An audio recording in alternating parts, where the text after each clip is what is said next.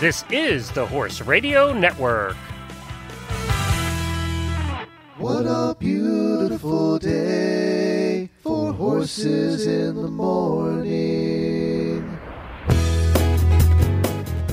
You are listening to the #1 horse podcast in the world. Here's your entertaining look at the horse world and the people in it.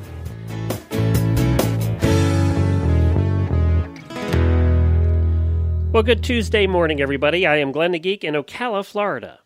And I'm Karen Chatton from Gardnerville, Nevada, and you are listening to Horses in the Morning on the Horse Radio Network for May 14th, episode 2181. Good morning, Horse World.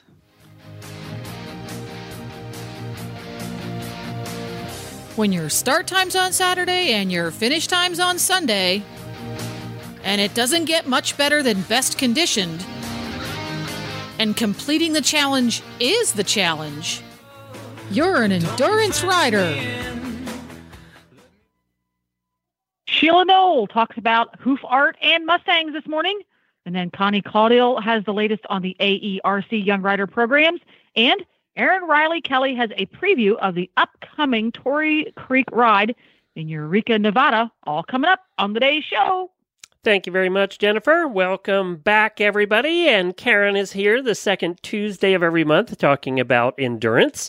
And it's weird that the second Tuesday's on the 14th this month. It seems so late because you're usually here earlier in the month. I know, because it just so happened that that way. Tuesday fell after the first. And so it's the middle of the month already. And we're going to mix things up a little bit on today's show because what's been happening lately is we get talking about other stuff and what's going on in the world of endurance, and we never get to Karen's endurance tip of the month. So we're going to start with Karen's endurance tip of the month. And of course, Karen is a well-known rider in the endurance world, has been doing this show for a very long time. 5-6 years, probably. At least, yes. Uh-huh. And we appreciate that, Karen. So, all right, let's start with your endurance. And, well, you know what we also don't mention at the beginning of the show ever, and we always mention at the end, is you have a blog that you've written over the last probably 10 years or longer, and that's available with a ton of good information on it. You know, if the article was written 10 years ago, it doesn't matter. It's still relevant. So where can people find that? Let's start with that. Use my name, KarenChatton.com, and I've got lots of tips, lots of photos showing stuff. Like, for example, today's tip is about how to secure your saddlebags and packs so they don't bounce. And I know I have done blog posts on that with photos showing how to do that.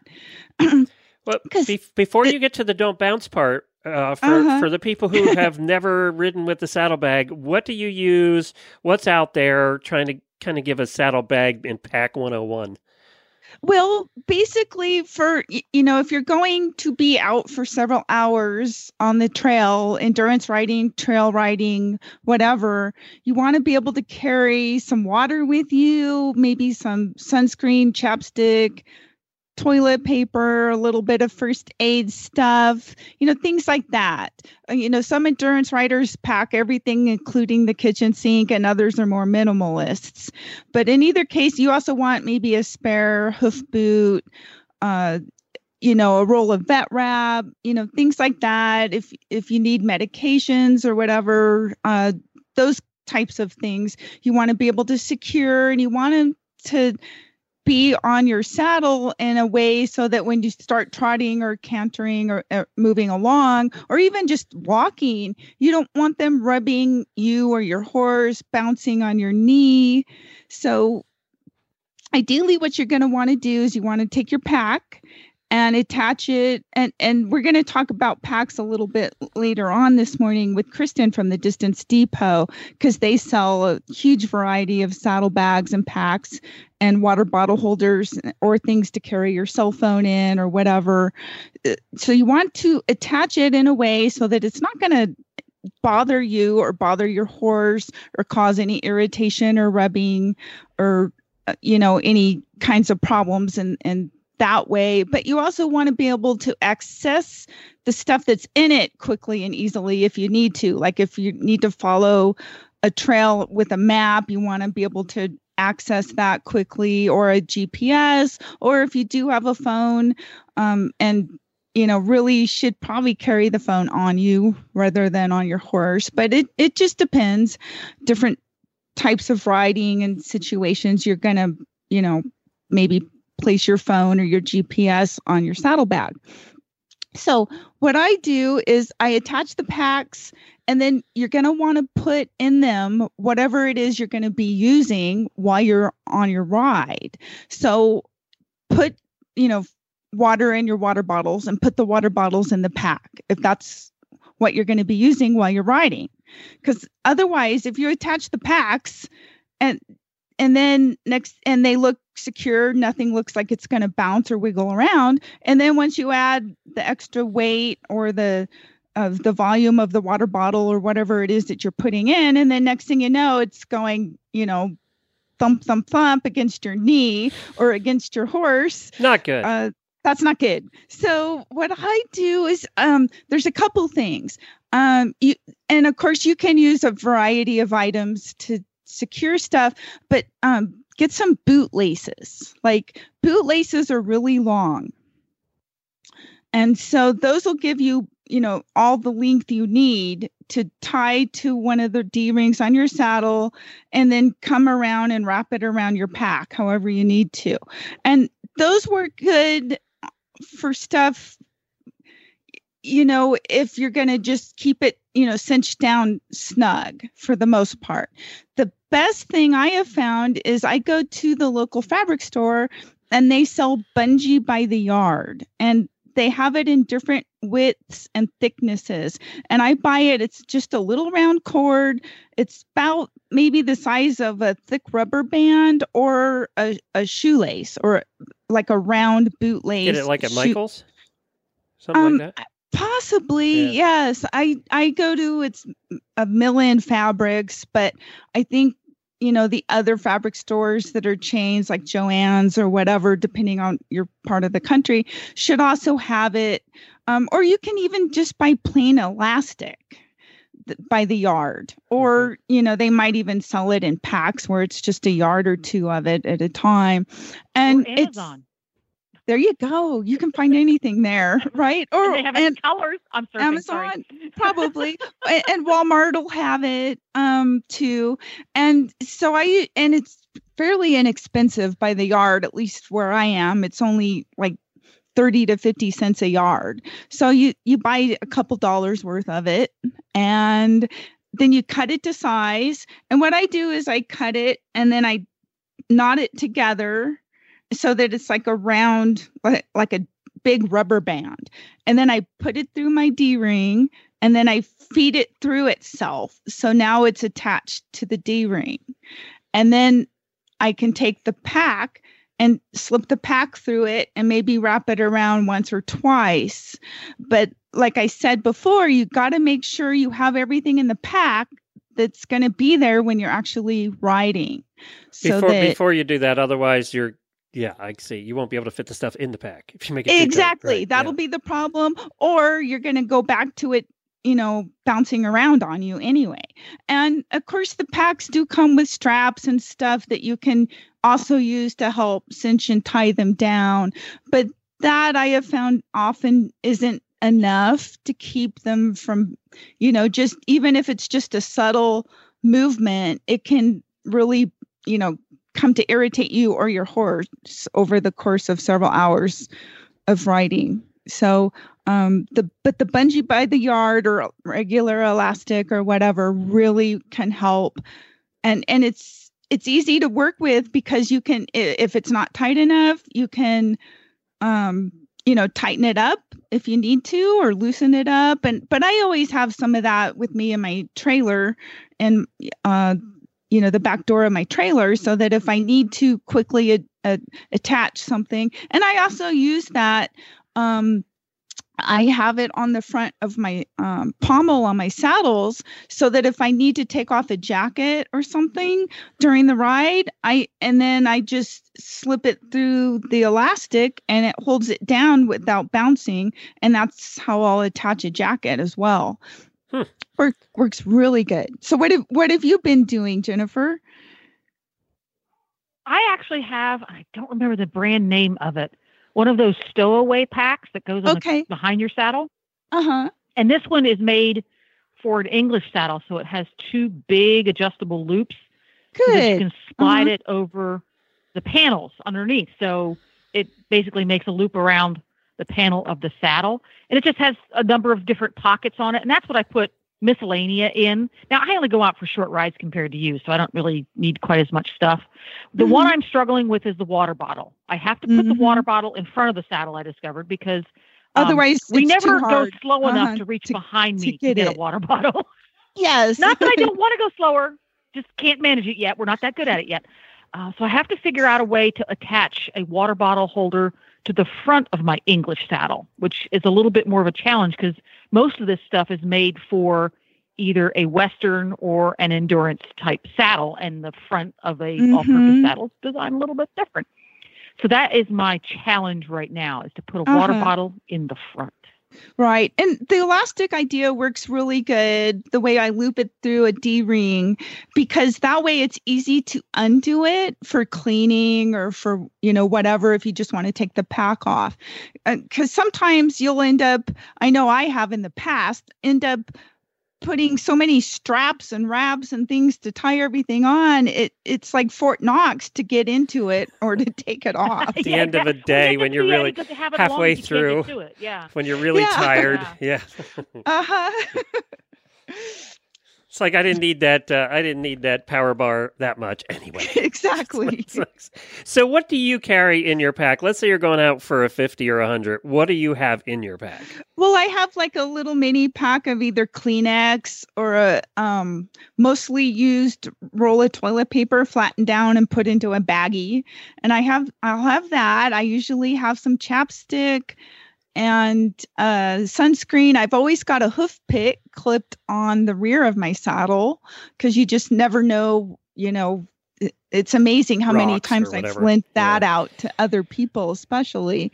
And then I've got a multi-tool plier type thing with a knife on it. That's been very handy.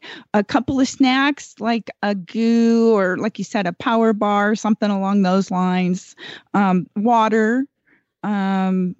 If I know I'm going to be out there for 3 or 4 hours between vet checks, I'll pack like a gallon-sized baggie, like a third full maybe, of grain or a complete feed type thing for my horse. And that's also handy for, whenever, if you stop to take a break, or even if you stop at the vet check and you're in a line, you can pull that out and feed your horse. And so that's one of the things that I like to have with me. I like a roll of vet wrap. I like that. Yeah. Yeah. A roll of vet wrap. Band-Aids for the blisters. And a small first aid kit with Band-Aids, because you just never know. I have a small little, you can get these at the dollar store, the little plastic containers of, for carrying pills and medication. And I usually have something like maybe Excedrin and some Benadryl, that kind of stuff in there. Because you never know when you might get stung by a, wasp or something, and the Benadryl is helpful for that. Trying to think what else I might have. That's probably the most of it. Well, that sounds like it would fill your pack up. That's for sure. Yes. Well, and I usually only have like one pack, a pommel pack on me. And then of course I often will also, if I'm riding out of camp all day, for sure I'll have a spare hoof boot with me. Do you put that in the pack or attached to the pack? They have packs for that. And, sometimes, if you do need your spare boot, most likely you're kind of going to be in a hurry. So I find I'm better off just attaching the boot by itself and using the elastic around it on one of the D-rings on the rear of the saddle. And that usually works about the best, because then it's quick and easy to get to it and use it, right away without having to pull it in the pack and then put another one back in. You just, quickly put it back on the saddle and wrap the elastic around it, and then it's not going to bounce, which is nice. And, so those are, the basic things that I have. And then also in the front, that's usually where I will keep if I have a map. Unless if I have a pocket on my shirt, then I keep my map and my vet card in that. But otherwise, I put it in the pack on the front of the saddle so that I always know where it is and can get to it quickly. And we've had, there's been a discussion going on in the auditor room about phones and how to hold your phone. Do you have your phone on you? I usually do have it on me. What do you use? Do you use just put it in your pocket, or what do you do? Usually, and some of the newer tights these days, most of us are getting with the pocket on the leg. Yeah, have the phone pocket on our riding smartest tights. thing ever. Yeah, it makes you wonder why they didn't do that when phones first came out 10 years ago. Well, they weren't that big when they first came out. That's true. They are big now. Do they fit your big phone? Do you have a big one? It's not real big. It's like 5 inches. Oh, yeah. It's the 6 inches that cause trouble.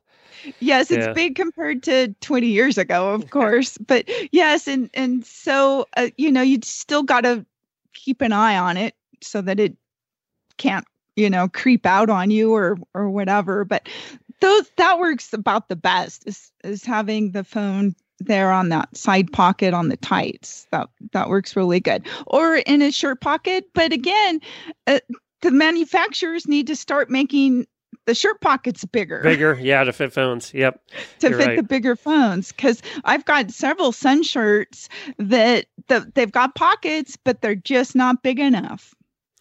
Well, we're going to talk a little bit more about specific packs and the types you can buy coming up with Kristen from Distance Depot in just a minute.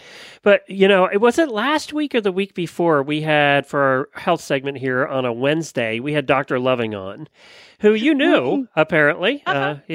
And she's out your way. And we were talking about tetanus, and apparently you had a little trouble with tetanus vaccination. Yes, it was ironic, the timing of that, because, one of the core vaccines is the tetanus, because horses are really susceptible to it. So, and especially with my horse, the way he dismantles things in my barn and pulls trim pieces off and all of that sort of stuff. In fact, even this year, he punctured himself. He pulled some trim off of my barn because he's bored due to the weather. He hasn't gotten to go to any rides yet this season. So he gets himself into trouble. I'm mad at you. And he won't come out and play. I know. And so, we try to ride regularly. We do. And as much as possible, given the weather conditions. And so I know he's susceptible to getting an injury. And, along those lines, I want to protect him the best I can. And tetanus is something that it's in the soil. Horses can get it just from getting a small minor wound. So I gave him their tetanus vaccinations a couple weeks back, and they both had a reaction. And Chief's reaction was just some swelling at the injection site, which was, not as big of a deal. However, Bo, I was really nervous because he got stiff all over. It was almost like if you've seen a horse that's tied up and they're walking really stiff-legged and sore all over. That's how he was. And really worried me. But, fortunately, he got over it. Didn't get any worse than that, luckily. And he didn't really have any swelling or anything like that. He was just sore all over. And so it was kind of ironic that you were discussing the topic on one of your other shows. And but I do agree with the vet. It's an important vaccine to have. And I remember I said, even, people getting them, because I had one last year when I cut myself, and boy, that sucker hurts for days. It does. That's one of the hurtiest, if that's a word. That's one of the hurtiest vaccinations you can get. It just is sore. I know. Yeah. And I had one, remember I got hit in the face with the disc golf frisbee. Oh, that's right. and got the stitches. And of course, right. I got the vaccine. And I think the vaccination in my arm hurt more than the 14 stitches. It did. And it stayed for days, didn't it? It just was sore and throbbing. Yeah. It was. So I totally understood what the horses felt like. But I don't ever remember them being sore from a vaccine. Well, they're not as young as they used to be either. I wonder if that makes a difference. Yeah, I don't know. I think one of my vets posted, she thought that maybe before I got the vaccines, they hadn't been handled properly or something, which is possible. You know, you don't know, but yeah, you get it, and I'm kind of almost surprised at the number of people that were telling me that they don't vaccinate their horses at all. And I was like, really? But I guess there's a lot of people that are so afraid of vaccinations that they don't vaccinate for anything. And I'm not sure that's wise either. Yeah, especially if you travel with your horses or whatever. But I mean, especially for tetanus, that's a pretty serious thing. So anyways, they seem to be doing really good now. We've been on a couple of long rides and been out, and the wildflowers are out and everything's looking really great. We actually, I think we got up to 80 degrees yesterday for the first time. Wow. What's funny is I saw one of our auditors in Canada saying, it's not going to be over 30 degrees the next 10 days. It's like, geez, I couldn't do it. Hey, I know we got more storms coming. This is a crazy year. Crazy. Before we get to Kristen from Distance Depot, and it looks like I have, let me see here. Looks like we might have lost our connection. I'm still here. Yeah, no, we might have lost our connection to Kristen? No, it looks like Jennifer lost her connection. So okay. She's trying to get back on to get Kristen, so she'll be dealing with that. But in the meantime, one of the tips we gave before, we just talked about your horse that eats everything in sight, was you had said about using Irish Spring soap. Right. And basically you coat the walls or the chewy spots or wherever they're going with Irish Spring soap, and it keeps them from chewing. How did that work out?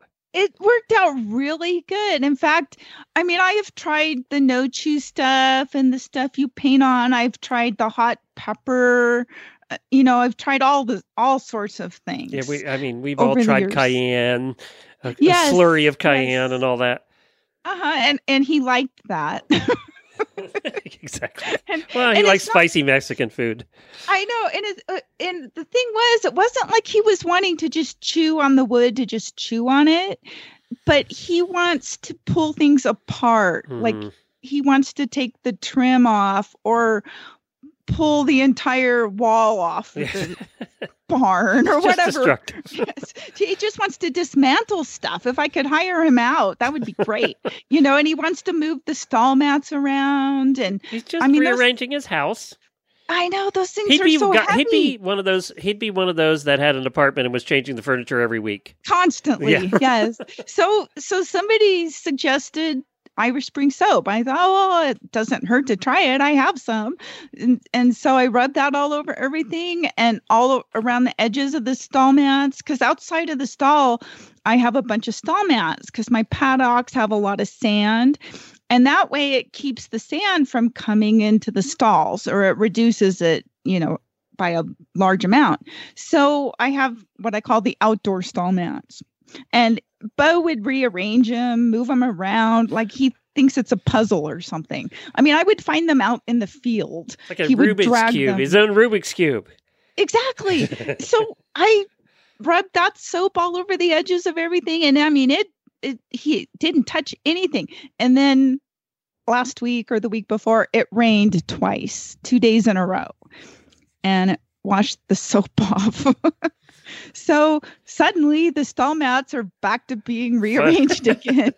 Yeah, I don't know how you're going to make Irish Spring stay when it rains. No, but see, that's the good part is if, you're rubbing it all over your walls and your trim and edges and stuff. If you do need to, repaint or whatever, you just can hose it off. versus the no chew stuff if you paint it on. And it smells a lot better than the cayenne pepper slurry too. Yeah, exactly. Because the last time I bought the no chew stuff in the gallon, I buy it by the gallon. They only had it in brown.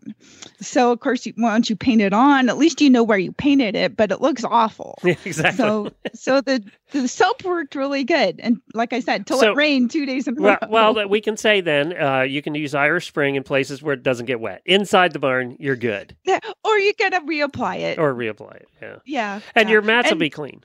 So there's that. Exactly. Yeah. So yes, I have some stall mats I need to go put back in place in their proper place. And we also had some people asking last week about moving stall mats, and they asked what I recommended was a cheap option to move stall mats. And by the way, that's C-clamps. You can get them at any hardware store. Just get the C-clamps. They're like $4. You just they have the twisty thing on them, and you twist them on tight. It takes 2 seconds, and then the clamp itself acts as the handle. So yes, or I'll lease my horse out for that. But yeah, yes, she'll come over. He's available. He'll come over and take care of it. You don't even got to pay me. Yeah. All right, Kristen is here to follow up on our conversation about saddlebags. Good morning, Kristen. Hi, Karen and Glenn. How are you this morning? Good. So did you hear us talking about saddle packs already? A little bit. No, I missed it. Oh, you just missed it. Okay, well, I was talking about how to secure the packs so they don't bounce with like a rubber bungee or shoelaces, that kind of stuff. So you're going to tell us about all of the different options and what's available with saddlebags and packs and water bottle or cell phone holders. Okay.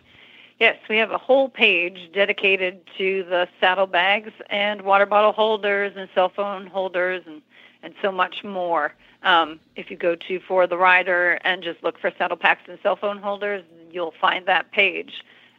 We carry and we stock the Easy Care bags. They have packs for the cantle area. They have packs for the pommel area.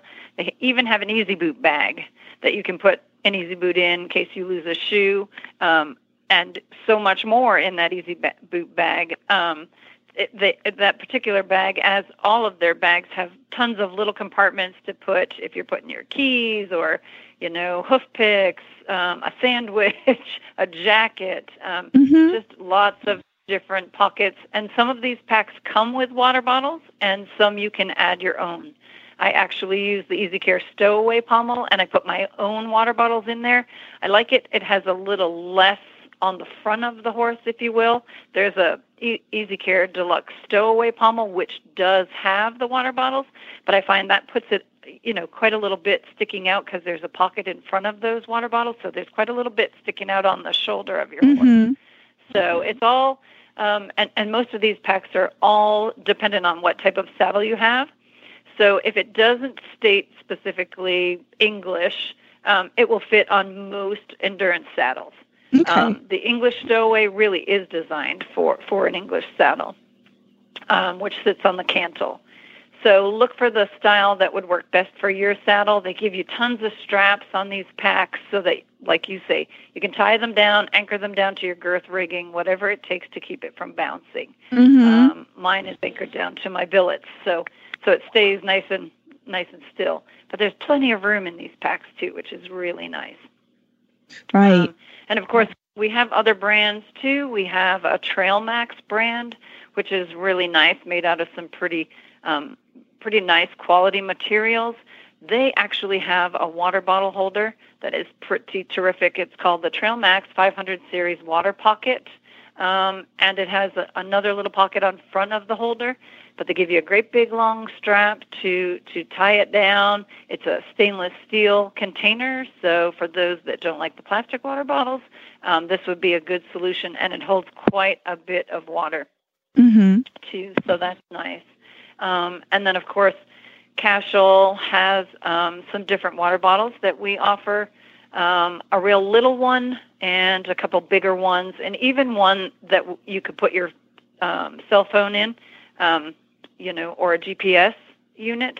The cell phone, of course, most of us want to keep it on our person so that in case we become separated from the horse, we have the cell phone with us and not on the horse.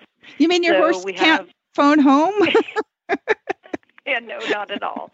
No. I know. And I had a friend that happened to, and she was like, I could have gone somewhere, or if a rider came upon me, I don't have anybody's cell phone number memorized anymore, Oh, no. It's all in my phone, right? It's lucky you remember your spouse's phone number anymore. I mean, I know. Yeah. So for those of us who want to do that, we have, of course, like a waist bag called the Easy Care Stowaway Utility Pack, so kind of like a fanny pack. It's pretty small as far as, probably those with old flip phones would probably fit in there. But for your bigger phones, you're going to want to go with something like the horse holster or the Fitletic Forte arm. There's an armband by Fitletic. And so we have two sizes, the Surge and the Forte. So we'll fit most of the big phones, but your really big phones, you're going to have to go probably with something like the horse holster. And the nice thing about the horse holster is it used to have to be worn on your thigh. But for those that don't find that comfortable, she has made it so that you can take the strap off and actually feed it through a belt loop. So if you happen to ride with the belt on your tights, so now you can put that on your hip, and you don't have to wear it around your thigh, which is pretty nice. I don't find it really comfortable on my thigh. I have plenty of riders who do, but I'd prefer it like on a belt loop. Right, but you also in great colors. Okay, you also have tights that have the pockets now too, right? Absolutely. Yes. Absolutely. Yes. We have tons of tights with pockets. That's the big thing. Everybody likes to put that in there. And the pocket is so nice and snug. Most of them are on your thigh, and the pocket stays so snug that you really don't have to worry about your cell phone bouncing out of there.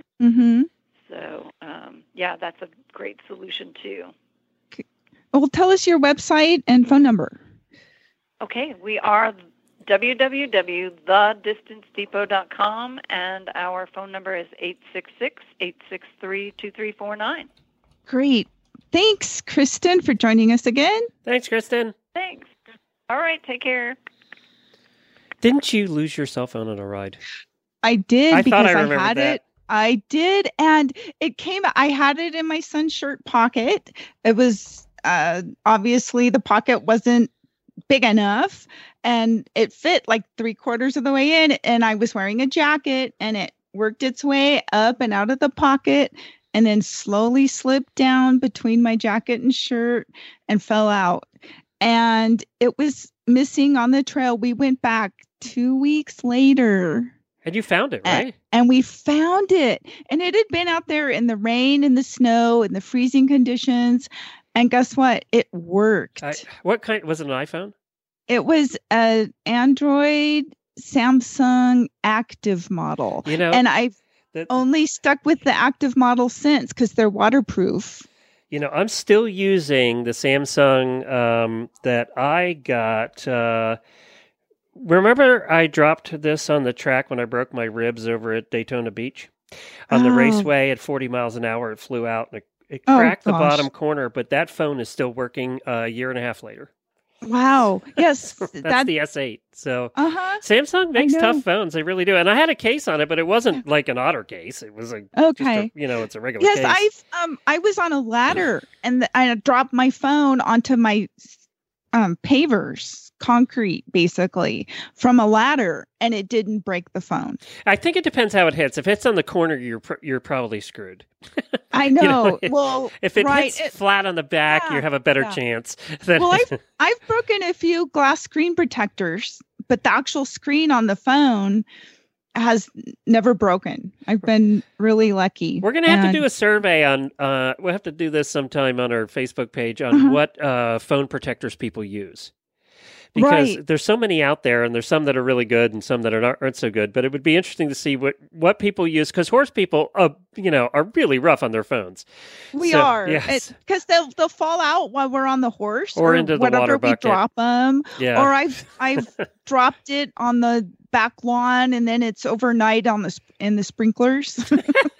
done that. You need to keep better track of your phone. I've had it jump out into the toilet. Yeah, or common ones dropping into water buckets in the barn. You're filling a water bucket, you're looking at your phone, and then you drop it. Exactly. That's a common one, too. I know. I think they're making the new ones are a lot more waterproof than they used to be, so that helps. Yeah, definitely. But we've all had the phone in the rice before. We've all done that, trying to and praying for a day or two. All right, your next guest is ready. Great. We have Sheila, and I'm not really sure how her last name is pronounced. I'll let her tell us Noel. that. That's what I'm guessing. She makes custom horse jewelry out of horse hooves. She's also an endurance rider herself. And I know she recently has also adopted a BLM Mustang that came from my area in Nevada. So welcome, Sheila. How are you this morning? Good morning. And the last name is Noel, just like Noel. Okay. Yay, I got it right. Huh. I don't often do that, Sheila. I'm known for getting everybody's name wrong, so I get a point today. Yay, Glenn. But that's good. Well, Sheila, tell us a little about how you came to start making and designing this horse jewelry out of horse hooves. Actually, I can't take credit for the design, for the original idea. I was searching for a way to memorialize one of my horses. I didn't really like the typical horsehair bracelet. I came across it on the internet and decided that since I was taking a laboratory class working with stones, that I'd try to go ahead and see if I could do this myself. After a little bit of experimenting, I think I've got it down. Constantly searching for new settings so we can keep all the individual pieces of jewelry you need. Mm-hmm.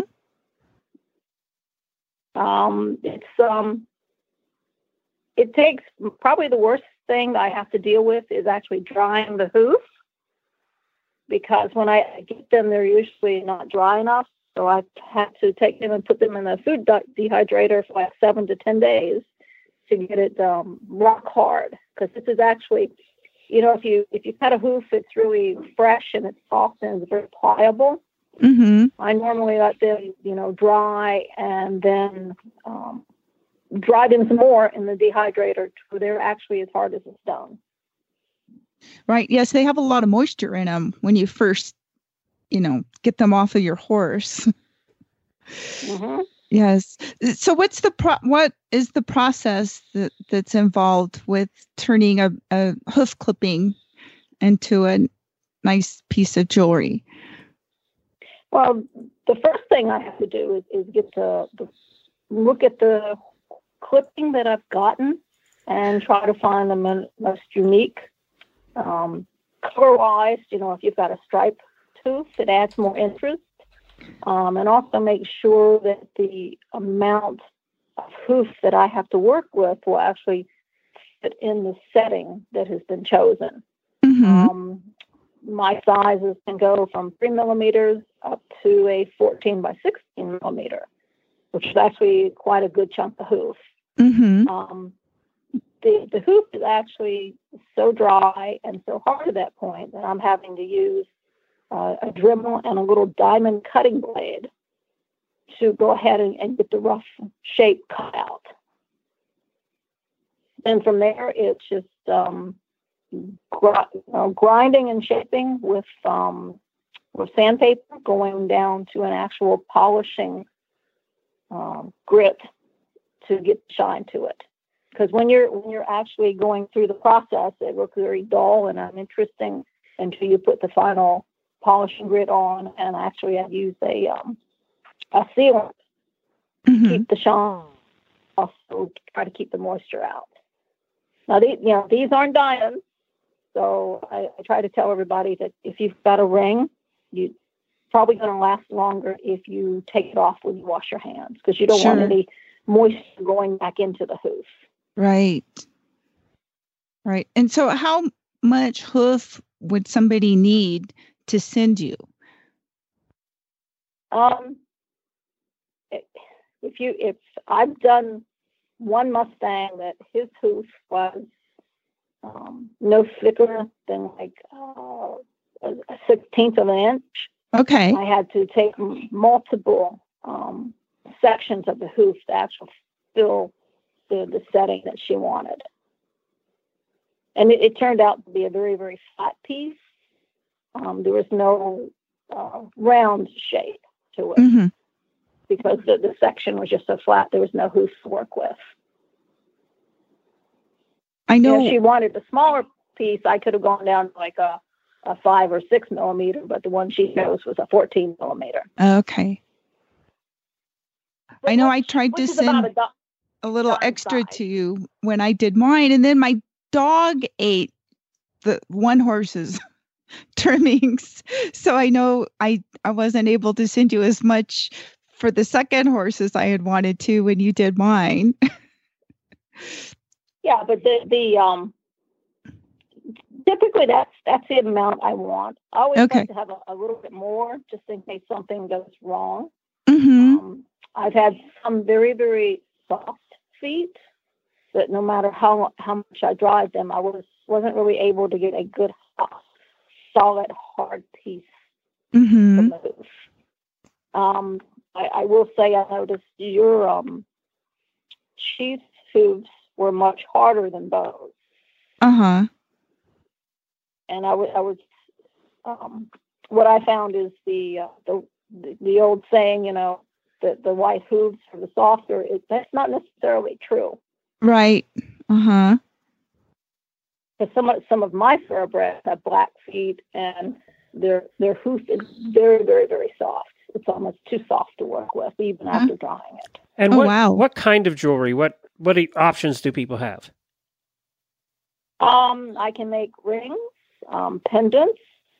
I've actually got some settings that are being shipped from Indonesia, which will allow me to incorporate in like a ring, the actual ring portion. I'll do some macrame with the actual horse, with the hair to insert in there, and then I can put this my trademark hoof in a smaller 6 to 8 millimeter setting and actually solder that to the ring. So that would be a combination of the horse hair and the hoof.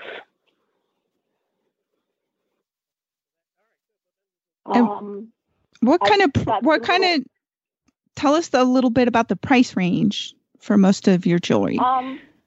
A simple pendant, which wouldn't be sterling silver, would be around $50, all the way up to $125 for the more complicated horsehair jewelry and the hoof combination. I try to tell people it's typically less than what you're going to pay the farrier for one visit.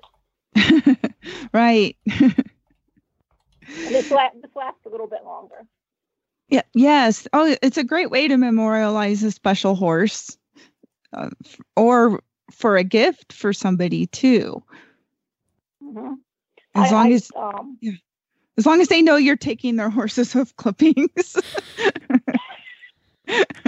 Yeah, I've had. Well, if you don't, the dog's gonna. So I mean, it doesn't really matter. I right? know. I had some really good ones, and my dog ate them, Glenn. I swear. Yeah, but the one with the little prancing horse pendant, where you actually had the hoof wall, the white line, and a little bit of sole, that really yellowish portion. That came out quite nice. Yeah, I love that. That came out really nice. Yes. So it was good timing. How can you make jewelry out of horse hoof? Doesn't it smell? That is a question. Not anymore. No, I ask people, to soak it in bleach, just to get rid of any possibility of any disease that could be imported. Because I do have horses of my own, and since I live in Ocala, I don't want any outbreaks. But once it's dry and been soaked, you've killed everything. Mm-hmm. Right. And you don't want to package it in plastic, right? When you send it. Oh no. When I got yours, they were actually green fungus growing on them. Oh. So what do you send them in? You just put them in paper, or? Yeah, just a normal envelope, and like double and triple it up. Just the brown, vanilla craft type envelopes. I imagine even the Tyvek type envelopes you get would work because those breathe. Okay. Okay. So, and you have a Facebook page, and is that the best place for people to find you? Is on it's Equigems, EQUI-GEMS. Yes. Mm-hmm. Okay. I got some samples up there, and trying to get some pieces. Before I send the piece out, I try to take a picture of it so everybody can see what can be done just leftover horse hoof. Yes, I love mine. They came out great. Oh, that's great. I also work with some rescues.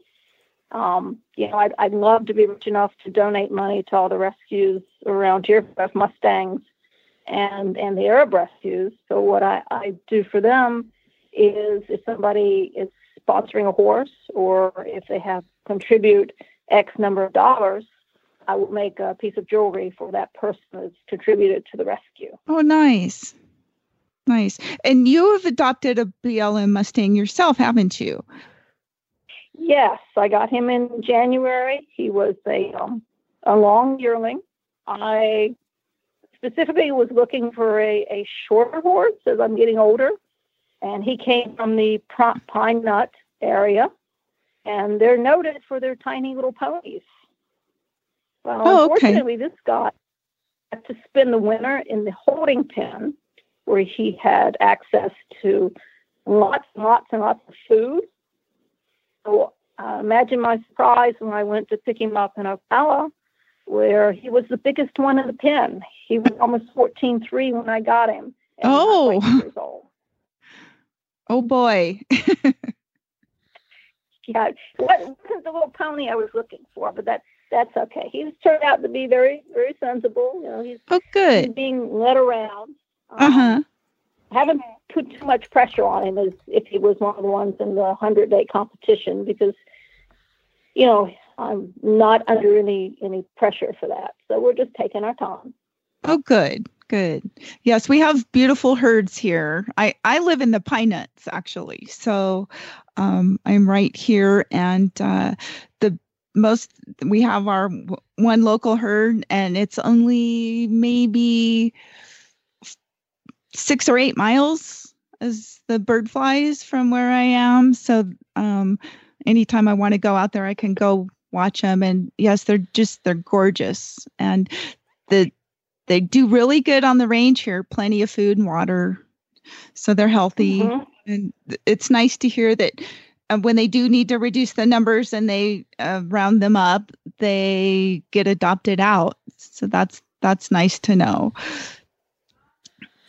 Yeah, he's actually my Mustang that I've adopted. The first one my husband actually used for endurance. Okay. He didn't want to ride one of my expensive Arabs. So since I was new to the Mustang, and this was back in 1998, and you didn't have Facebook, and the internet was just beginning, so we were our biggest choice when we were looking around was one that had a soft eye and one that looked like he wasn't going to kill us. Oh. So because, at that point in time, the Mustangs weren't well known, and, they were wild and crazy and loco, and you couldn't tame them. Uh-huh. But that's not true. Right. In fact, I was quite proud of that guy because he carried my hubby around. They weren't the fastest in the limited distance, but he was always a safe mount. He never did anything silly. Oh, good. Well, Karen, we have to wrap here. The Facebook page is Equa-Gems. You can find it at Equa-Gems is where you'll find it. And I was looking at the pictures here. You do some great work. It's really cool. And of course, hooves are all different colors, so that you get what your horse has. Unique. That's yes, which is kind of neat too. It's pretty cool. Well, thanks a bunch. We appreciate you joining us.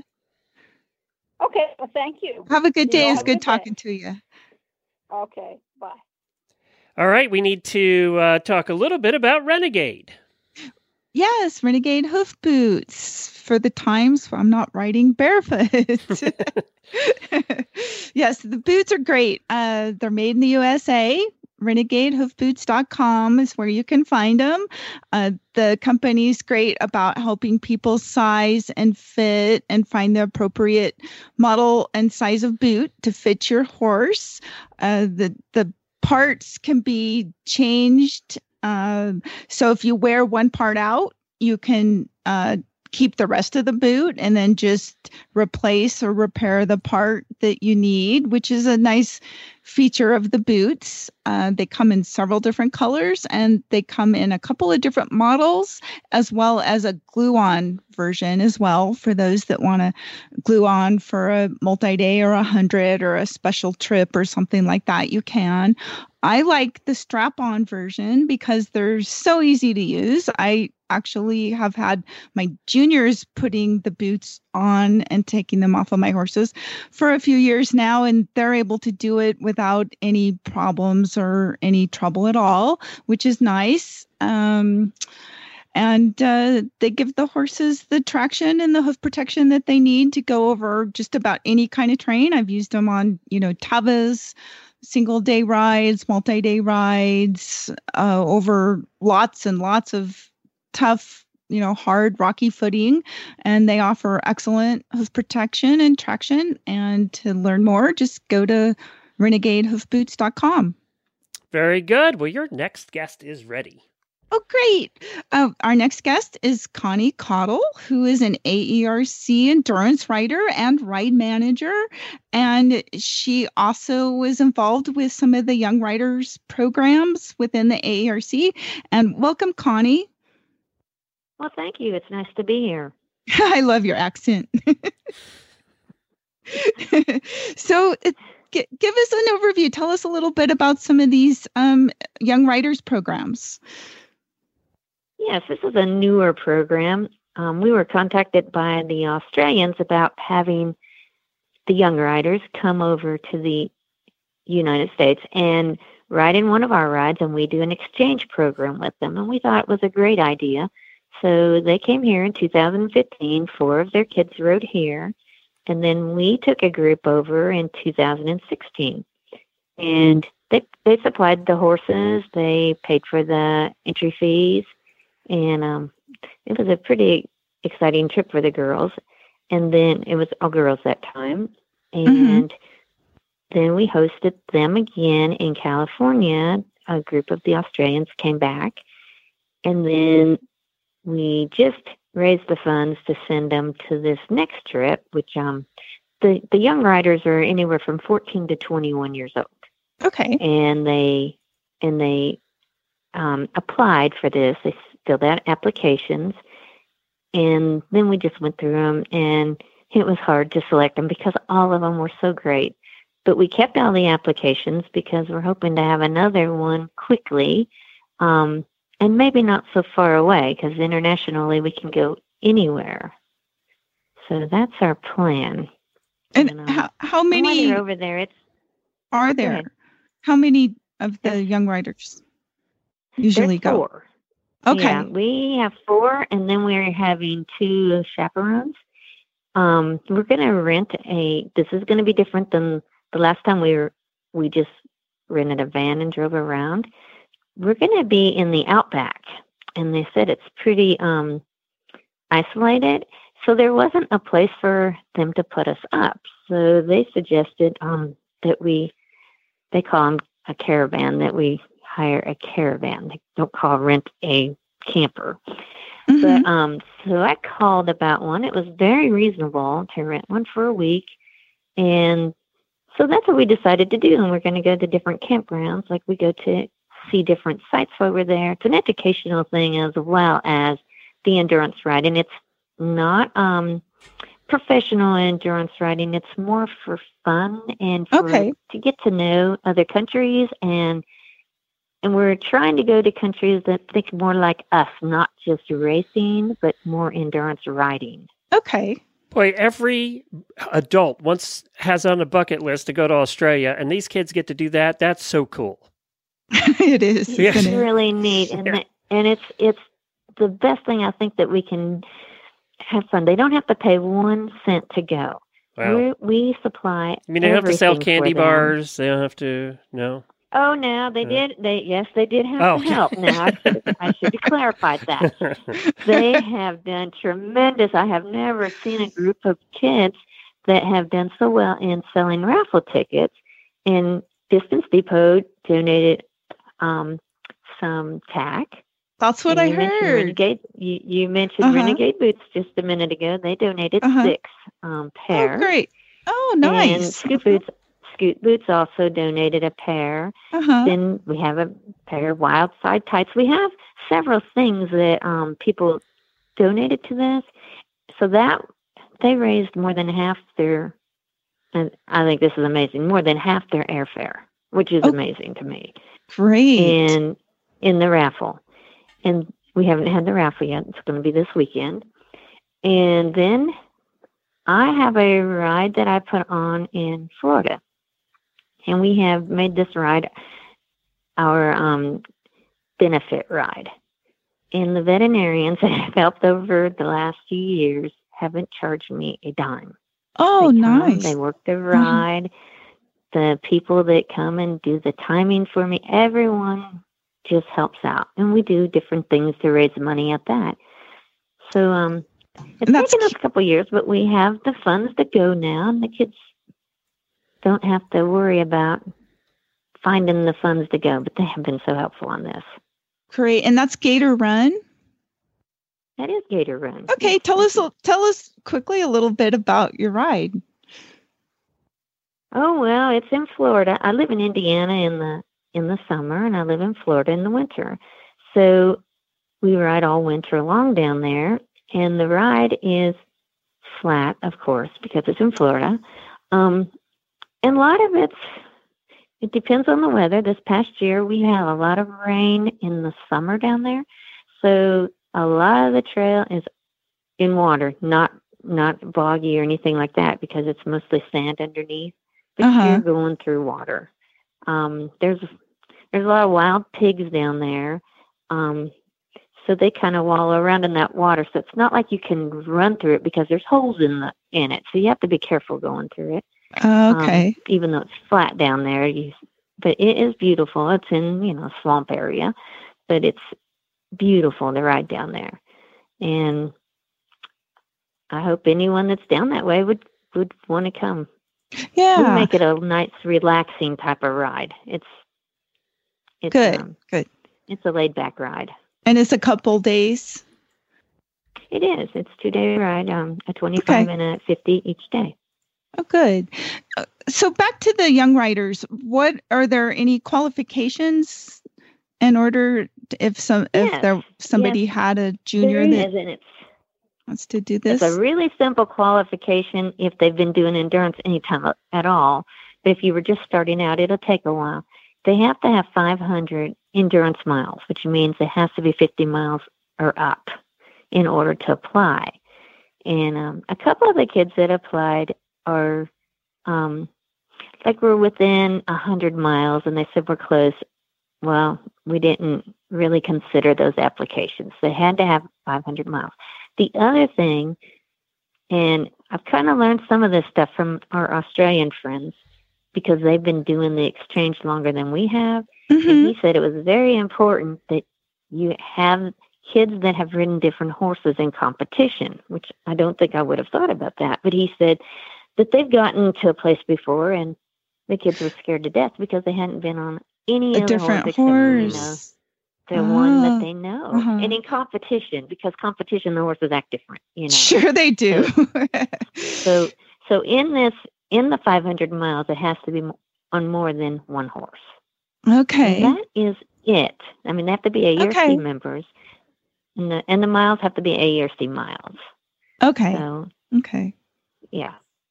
Well, that's pretty easy, though. And they fill out an application. And the application just asks basic questions. And what we want to know is, like what has their high points been in their lives and what has been, some hardships. And we kind of look at that and take that into consideration. Okay. And so if somebody was interested in this for their own child or somebody that they sponsor, is the best person to get in touch with, would that be you? It could be me, but the easiest way would be to contact the AERC office. AERC office at aerc.org. Okay. Yes, and they will put you in contact with me. We don't have the applications out at this time for the next trip.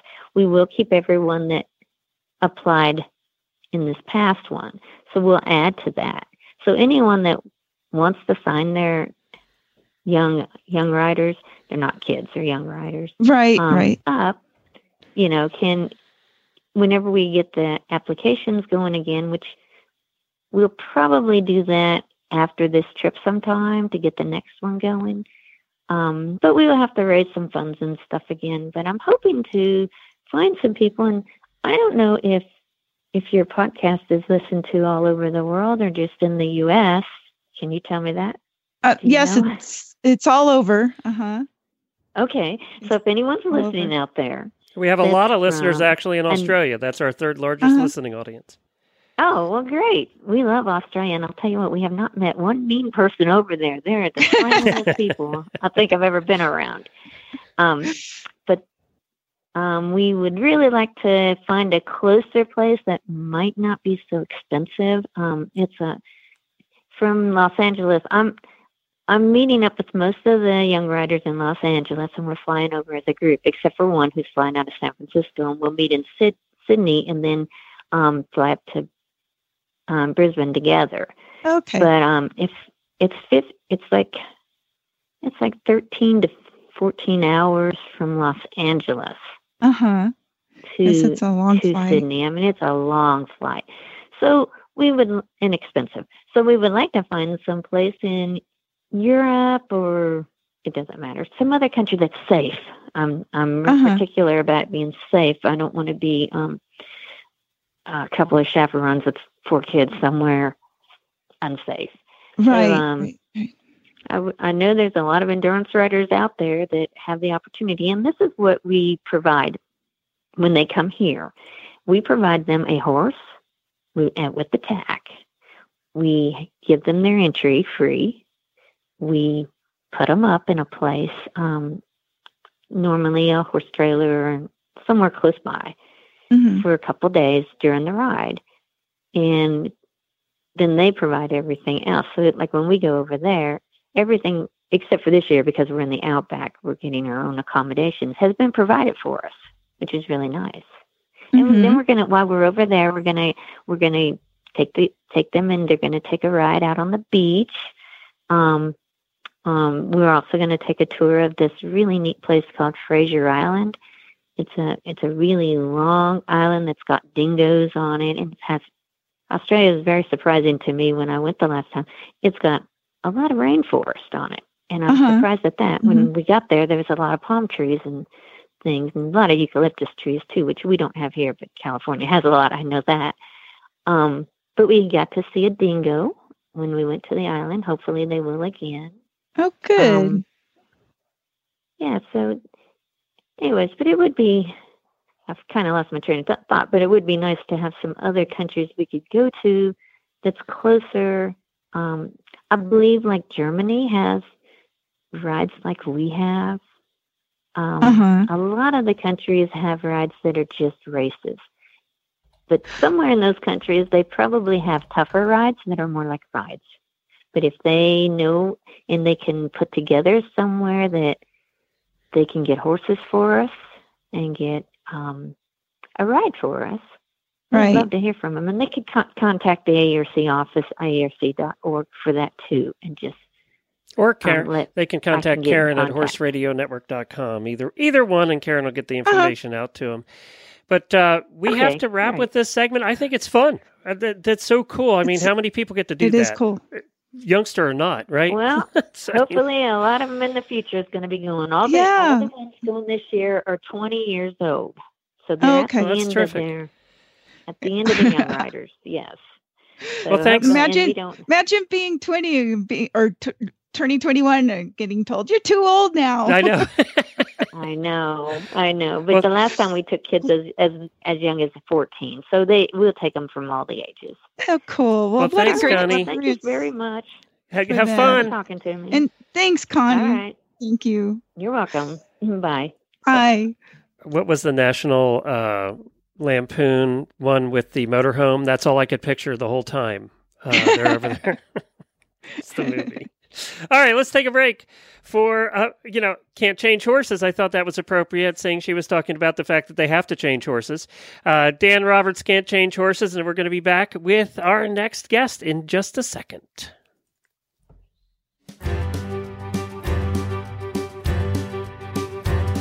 Better look down that road before you get on. Turn around, take one last look behind.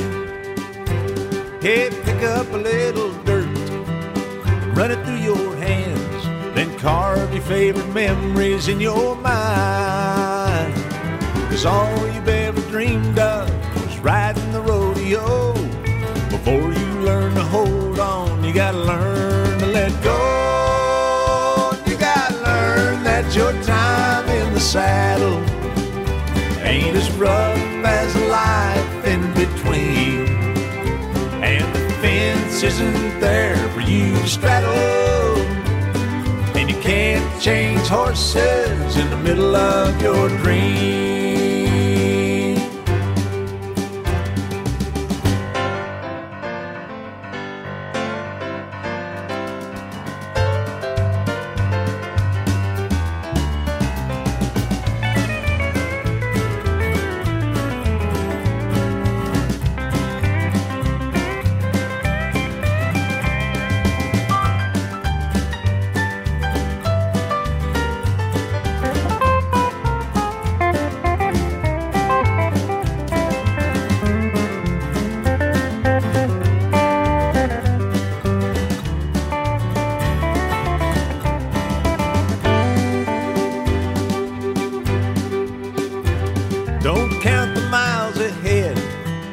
They'll soon be gone, but take time to study your back trail. 'Cause what you've learned today may help tomorrow, but leaving's the only way to tell. Well, you can't put a price tag on the fun and rodeo, but you don't get a free ride, you'll pay as you go. You gotta learn that your time in the saddle ain't as rough as the life in between, and the fence isn't there for you to straddle, and you can't change horses in the middle of your dream. Hey, you gotta learn that your time in the saddle ain't as rough as the life in between, and the fence isn't there for you. Well, that's Dan Roberts. You can find all of his music at oldbootsmusic.com. And that song, of course, is called Can't Change Horses. That's great. It's a fun song. I love that song. So now your next guest is ready. Oh, but you know what? Great. I just saw a post on the American Endurance Ride before we get to your next guest on their Facebook page. And they asked, is endurance trail driving a thing? And it is a thing. It's really popular in the Midwest. I haven't seen any long distance trail drives down here, but in the Midwest, I know it's a thing. Indiana and Illinois and apparently Nevada has some. Here in Nevada, yeah. Yes, there's the NITA group. In fact, my junior drove a mini horse in a cart on Sunday. Please tell me not 100 miles. No, it was like 3 miles. Okay, good. But she had a blast. It is fun. And, we don't have to worry about where to strap our packs. We have lots of place to put our stuff. That's the definite advantage to not riding. Just saying. Yeah, I know. But riding is fun. But you know what? We can't go over logs. We can't be on narrow trails. There's a lot of restrictions, too. And that's, I think, the reason that it hasn't become more popular is it's very limited, the number of trails that can handle a wide carriage. So that's true. Yeah. Yes, that's probably true. I learned that riding the quad along when I ride with the juniors when they're riding my horses and I'm on the quad. I'm like there are places I can't go. The horses can go anywhere. They're like the ultimate all-terrain vehicles. Right. It's true. Now, we have a forest here that's huge, and that has carriage trails all through it. And there's a lot of different trailheads around here for riding. And what Jennifer and I do is we go and we actually walk around and make sure the carriage can fit. Good plan. But I'll tell you how it just does freak out the riders when they come across us. I think the riders are more freaked out than the horses because they think their horses are going to be freaked out. And some of the horses are freaked out at the carriage. So we always have to warn everybody. And then, I either pull off and let them go by slowly, or it's amazing how that cart will freak horses out. And I think it's mostly because the riders are freaked out. Yeah. My horse right now, he's been freaked out because the neighbors down the street have goats. And he stands out front and snorts at them. And it's like they've been there a year. He goes past them every day when he goes on a ride. But all of a sudden, for some reason, he is snorting at them. I'm never going to figure out these Arabs. Well, it's donkeys around here that get Nigel, Jennifer's horse. The donkeys will run up to the fence, and that's it. Nigel's had enough of donkeys. So Scooter wants to go over and say hi and, play with them. But Nigel's like, I'm out of here. That donkey's going to eat me. I know. Well, and then my other horse, he's like, why are you afraid of the goats? There's this crack in the pavement that you should be worried about. That's right. Goat's fine. Okay. So our next guest is Erin Riley Kelley, who is managing a brand new multi-day ride. She was on a couple months ago to tell us about the ride. And this weekend she went out and marked some trail. So she's going to give us a little bit of update on the trails and how the ride's coming together and other information. So welcome, Erin. Good morning. Thank you. Good morning. And so everybody in the West region is excited about this new Pioneer ride because we only have, I think, the Wild West Pioneer ride left in the region. We used to have several more. So we're excited to see a new one. What's a Pioneer ride? Let's start with that, Karen. A Pioneer ride is a minimum of 155 miles. Excuse me, let me take a sip of my coffee here. So it's a long ride over 3 days. So basically you're doing 50 miles a day. More. It's a minimum, yes. Yeah. Mm-hmm. And so it gives people the chance they can ride one horse all the days or bring more than one horse. That was my you next are question. able to change horses from day to day if you'd like, because each individual day is a separate event by itself as well as the entire 3-day Pioneer ride. And it's a lot of fun because, you're camping out with your friends for a week or almost a week. And this one is over Memorial Day weekend. So it's over a holiday weekend. And so Erin, tell us, how did the trails look this weekend? Oh my gosh, it was gorgeous out there. I'm super excited because Nevada had such a good winter. There's still some snow up top, but it was plenty warm. The weather was absolutely beautiful. But the wildflowers aren't blooming as much as I had hoped, but 2 weeks can do a lot if they get a little bit of heat. But because of that, there is so much water on the trail, and the trail's in really nice shape. There will be a lot of area to move out. And the rocky areas are just, slow down and walk for the rocks. But other than that, there are quite a few areas to just move out, even in the high country. And it was just in really pristine condition because of all the grass and everything on the trail as well.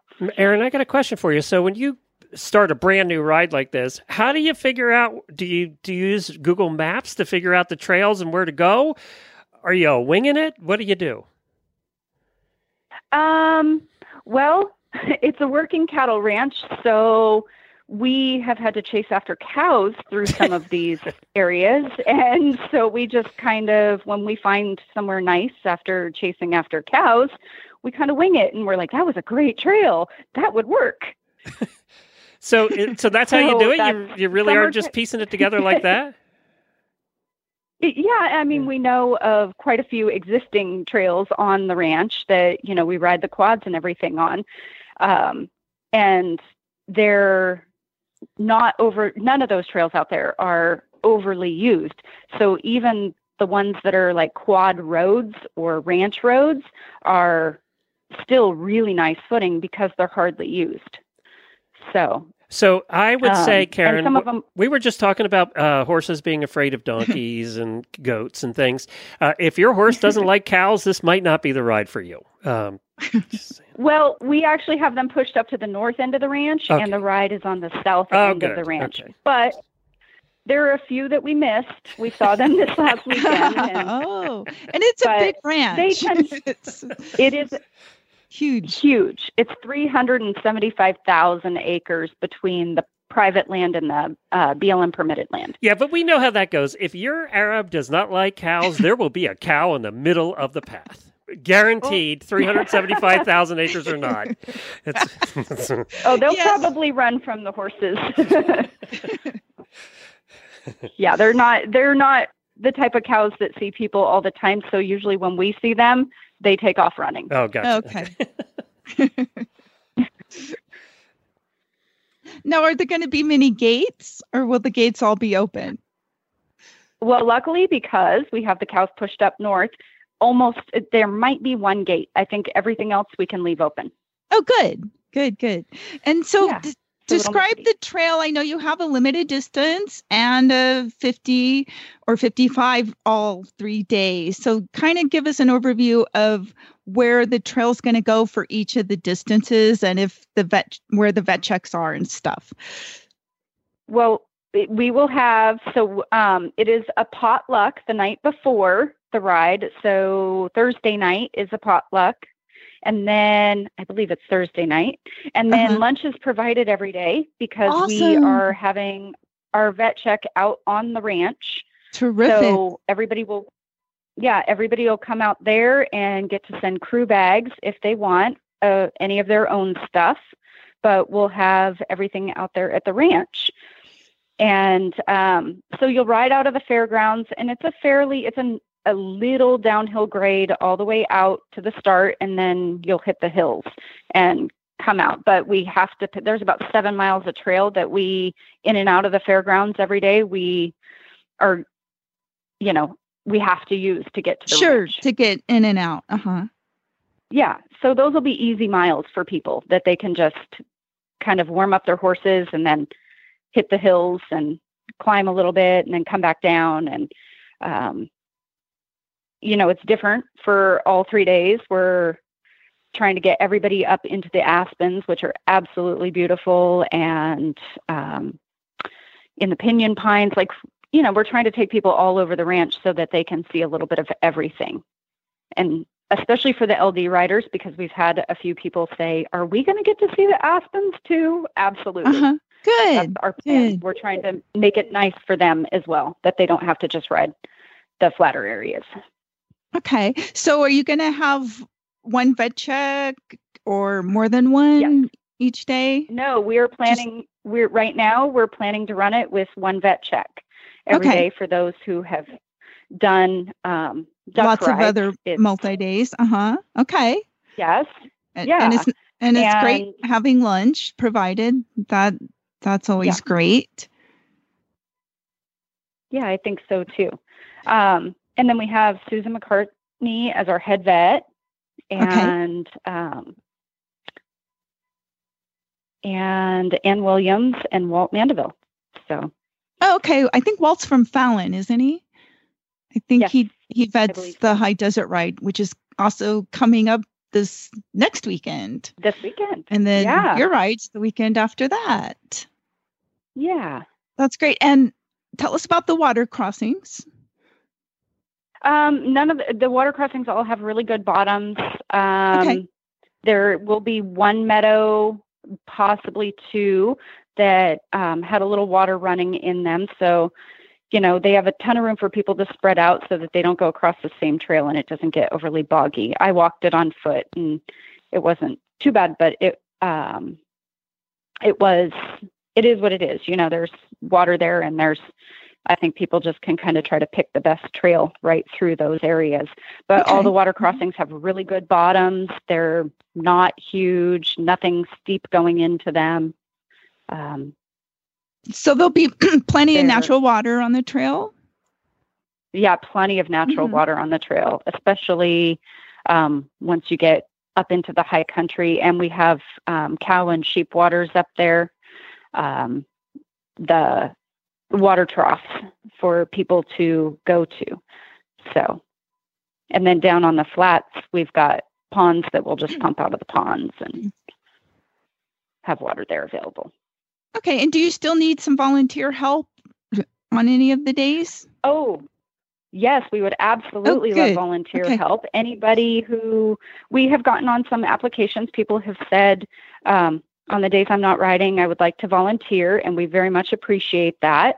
So if people want to reach out to us and volunteer on the days that they're not riding, we would love that. And if they could possibly put down what kind of job they would like to do, if they are qualified to do like PNRs, the pulse and respirations, that would be great. If they would rather be working at the timing, out timing, that would be nice.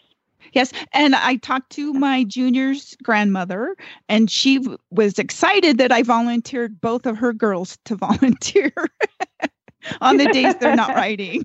She said, good for them. Wonderful. And their experience. Yeah. They've volunteered at several of the NASTAR rides over the years. So I'm hopefully people listening will get in touch with you and this is sort of north central Nevada.